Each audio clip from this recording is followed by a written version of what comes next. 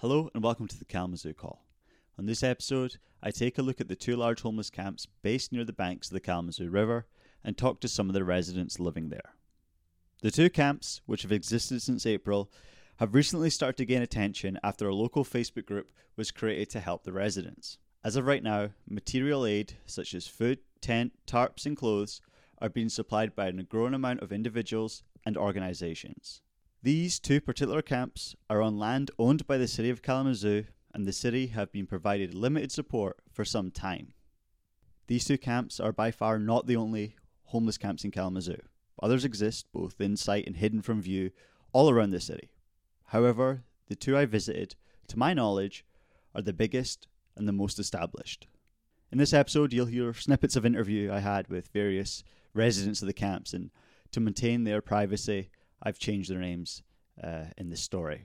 After listening to numerous stories about how they ended up homeless and at these camps, it's clear that every single person has been failed numerous times by a broken system. They're victims of an institutional, not personal failure. However, despite this revelation being clear, one resident wanted to reiterate the point after the recorded interview. He took me aside and said, "We're not bad people. I hope you see that."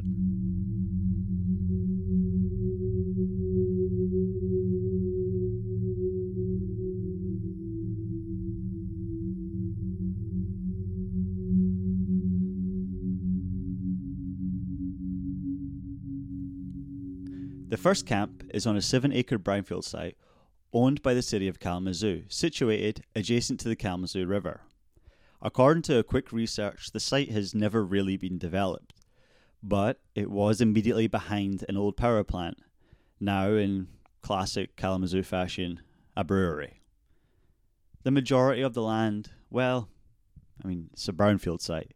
It's shrubby, it's got some trees, it's got kind of an air of toxicity around it. Not pleasant land. You wouldn't want to live there. But around 30 residents live at this site. Some tents are clustered in established groups. Others remain isolated towards the outer extremity of the property.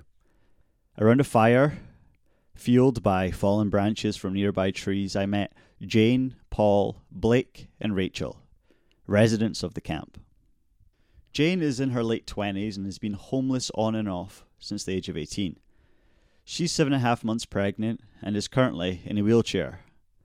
The father-to-be, Paul, he's also homeless, as is Blake, Jane's brother. Rachel is older than the others and is referred to as the street mum. Rachel told me that she has cancer and has recently been diagnosed with dementia. I keep asking for help, and now that I've got dementia and whatever, I don't remember doctor's appointments. I can be gone a day and a half from my tent because I don't remember that I even live here. I mean, it's crazy. Rachel has been homeless for 8 years after moving from a domestic abuse situation.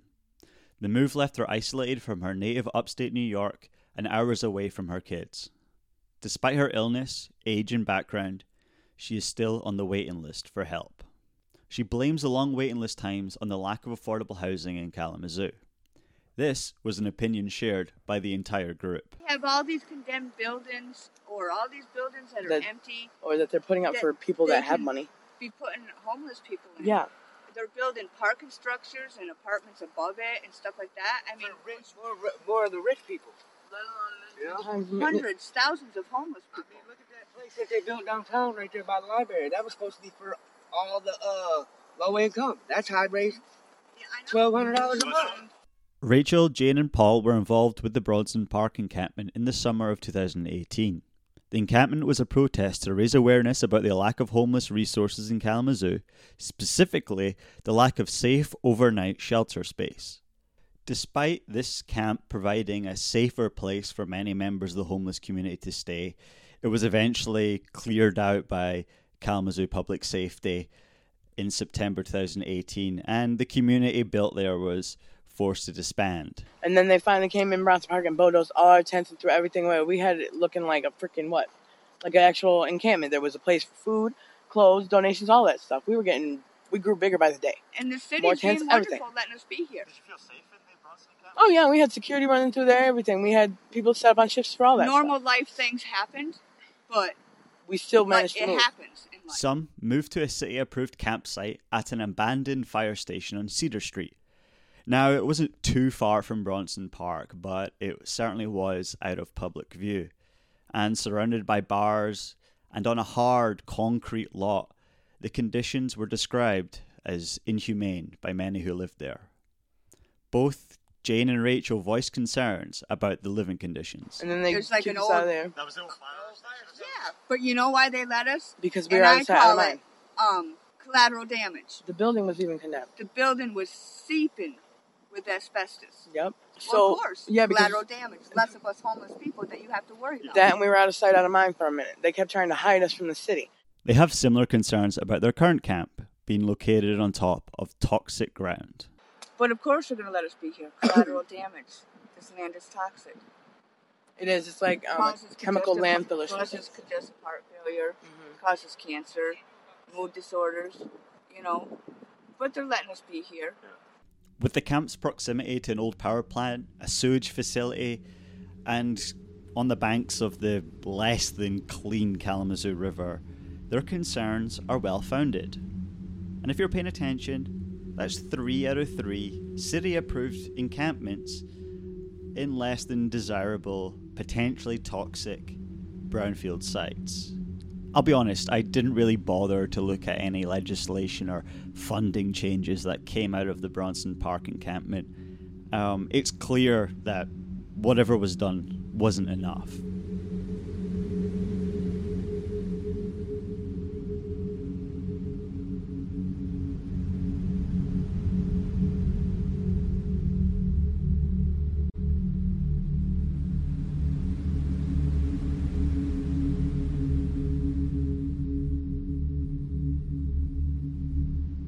The second camp is located on about 4 acres and isn't too far away from the other camp.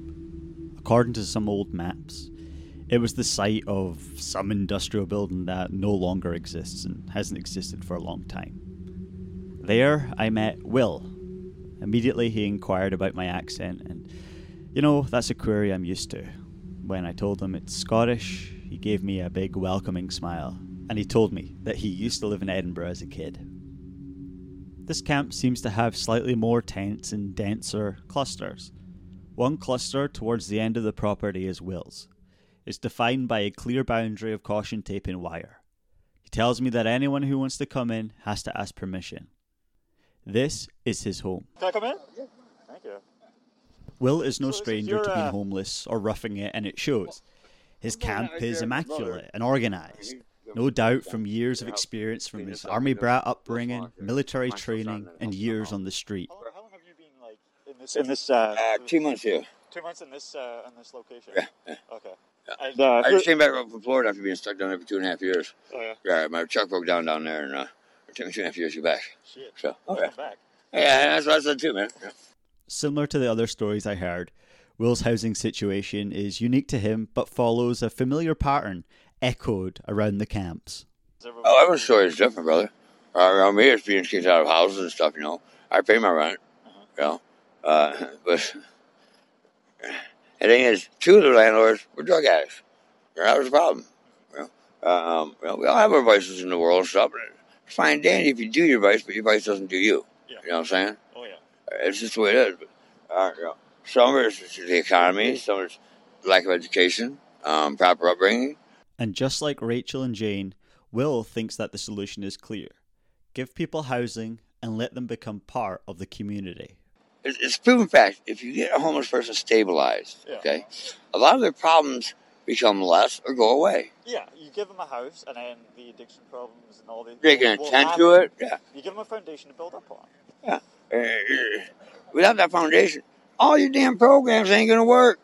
You can take them and stuff up your ass. It's a waste of damn money. Take that money and buy this piece of property here. Hire me and my brother, and we'll teach these guys how to build tiny homes, teach them a skill, a trade, not a book learning, okay? We need trades out here. That's why all our stuff's going across. Yeah. Big ponds, lakes, stuff like that. No, man. We need to teach them a skill, and teach them responsibility again, because look, once you get done building it, they get to live in it. All right, and they got to help maintain the community. Yeah. All right, while they're not working, and if they get a job, then boom, once they get stabilized, they can get their own apartment, so they can move out of that. The lack of affordable housing is a major issue in Kalamazoo, and it's one that's been recognised by both the city and Kalamazoo County. In November, Kalamazoo County voted to pass the Housing for All millage, and that will raise money for anti-eviction services as well as the building of much needed affordable housing. However, those are going to be years away, and people are homeless now, and it's not going to be enough. So let's switch gears a little bit and talk about the supposed leadership of Kalamazoo. The hypothetical figurehead, the one we look to for guidance in these trying times. Mayor David Anderson. Now, besides being mayor of Kalamazoo, he also is a landlord who owns a host of properties in his portfolio. And this is something that some members of these camps are aware of. We have said that this has been a contradiction all along with him. All right, he makes money out of the homeless and Section 8 and stuff. All right, now isn't that a bit of a contradiction for his job as mayor? This is David Anderson, yeah? Yeah, David Anderson, yeah. Excuse me, but he's nothing but a fuck. All right, he has sat on the sidelines and waited his turn to sit in that seat, like Bobby Hopeless, like all of them. And you can see why people are frustrated. The reality is, Mayor David Anderson profits off the current housing system, and therefore doesn't really have an incentive to change it. Now, whether his decisions influenced consciously or unconsciously by this isn't important.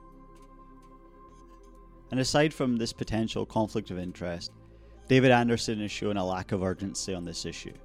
In an interview back in May with WWMT, he highlighted that the city would have to, quote, find resources, or it really is going to look like the Great Depression. This was back in May. And the question is, what has he done since then? Well, let's find out. Let's find out what the mayor's done and what the city commission's done to help the homeless population to stop growing over the last couple of months. Let's first thing to do, let's go and look up the city commission minutes. Weird. Seems that the minutes haven't been updated for a few months. That seems illegal. Oh well, nevertheless, let's send Mr. David Anderson an email and ask him directly. Dear David, what have you been doing since May? Do you even have any power? And even if you didn't have the power, wouldn't it be nice just to pretend you did and pretend you were at least concerned? Please get back to me. Lots of love, the Kalamazoo Call, and send. We'll see if he gets back to me or not. If you had like a message to, I don't know, the fucking leaders of Kalamazoo, the fucking county commission, governor, what would it be? What do you guys like just want? You know, or find somebody who can run that office the way it should be to start with.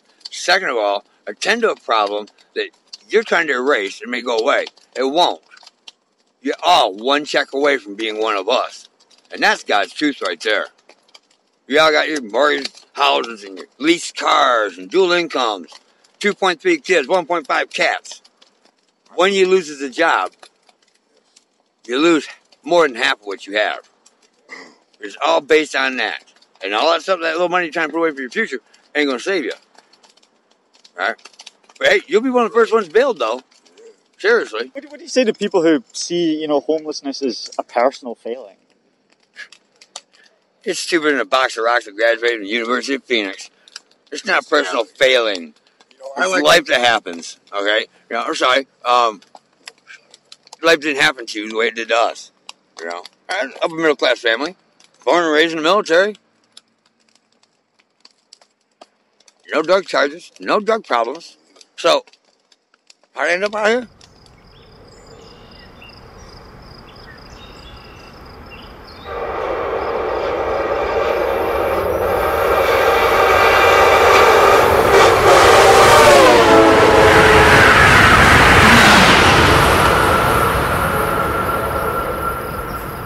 If If you arrive to Kalamazoo by train, right in the middle of downtown, one of the first sights you may see when you step out of the station is the Gospel Mission.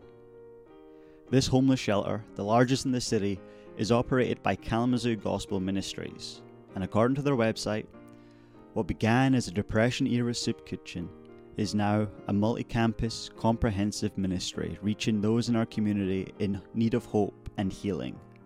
The gospel is at the centre of our name and at the heart of what we do. We offer shelter, food, and a helping hand, but we cannot change a heart. Only God can do that. As you can guess, a faith organisation running the biggest homeless shelter in town can cause some conflict. Many feel uncomfortable with the Jesus-heavy programming and the harsh rules that can punish those with mental illness and addiction problems. Similarly, there are stories of theft and neglect, and often it makes the mission a non-option for many homeless people in Kalamazoo, including Jane. Honestly, at this point, if it keeps me from sleeping in that disgusting asbestos-filled mission, I'd rather be outside, pregnant, seizures and all. Yeah, we go fly a sign daily to try to make the money up to go into a room or whatever so we can get off the street. But it has to be with the money flow. I talked to a lady at the other camp who's 7 months pregnant in a wheelchair, and she said that she said she would rather sleep outside than sleep in the mission. Is that something that you hear a lot? If you break one of the rules during the night, okay? Yeah. The first thing they do is they put you out that door. That's what I heard. And it doesn't matter what temperature is outside. I heard other accusations of donations and supplies being misappropriated at the Gospel Mission, and I don't have the time and resources to really investigate those right now. However, what I can do, and what I have seen from some basic research, is a disrespect for the homeless unwilling to partake in the Gospel Mission's programs. And these programs are criticised for being heavily Christian skewed. This disrespect can be seen back in 2018, when MLive reported the following.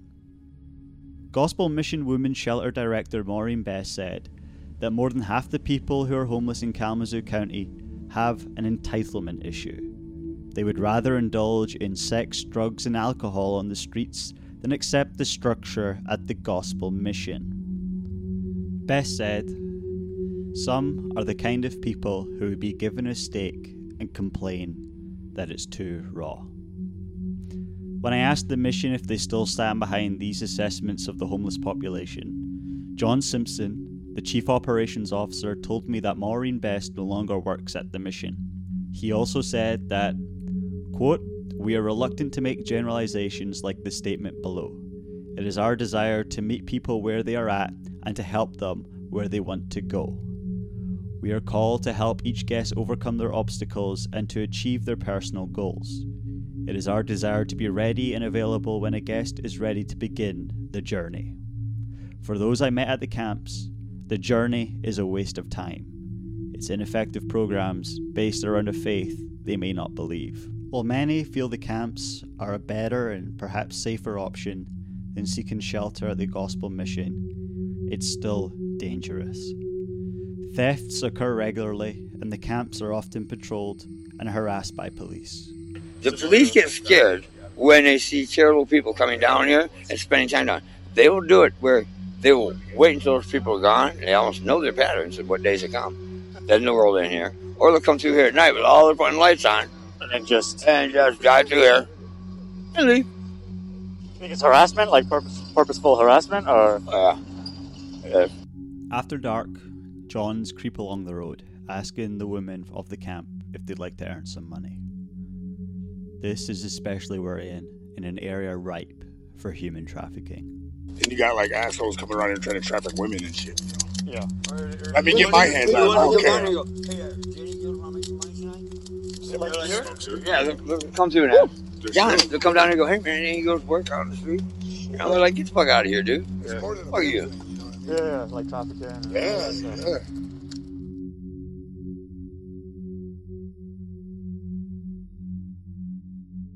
A Facebook group, Kalamazoo Coalition for the Homeless, recently and rapidly grew and is helping volunteers coordinate the delivery of material and food to the camps.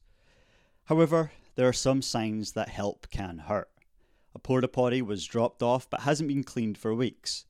And the buildup of trash from donations can quickly spiral out of control and be used as an excuse to clear out the camps. There's also concerns among some about the privacy and safety of the residents at the camps with all this new attention.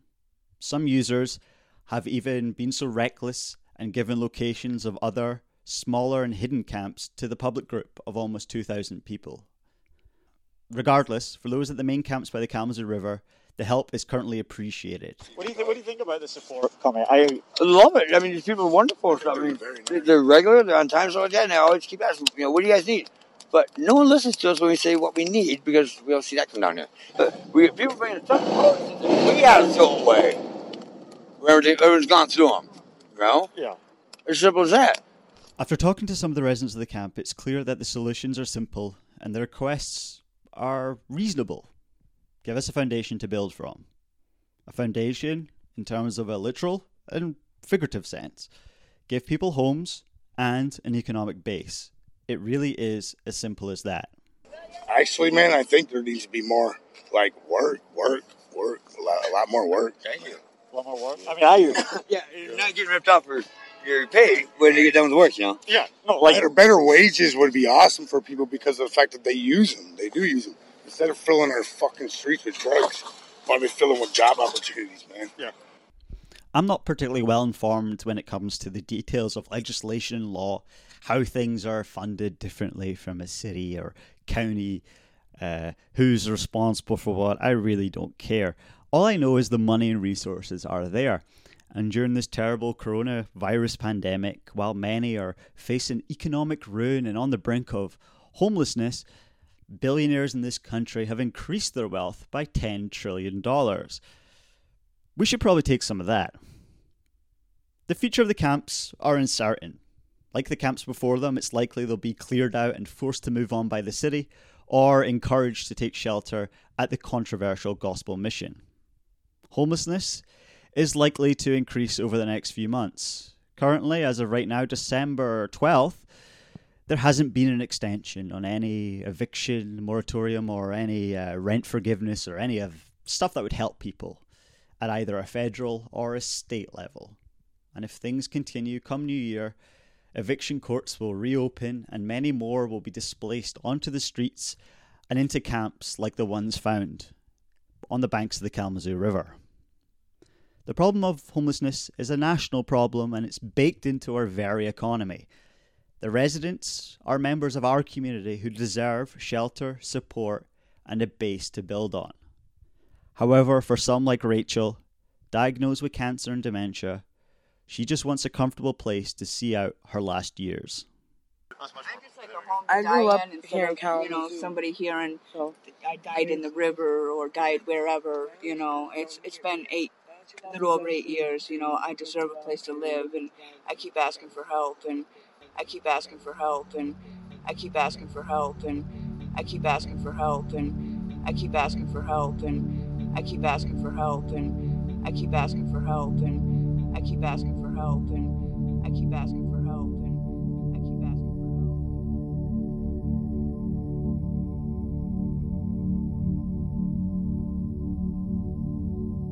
Thanks for listening to this episode of the Kalamazoo Call.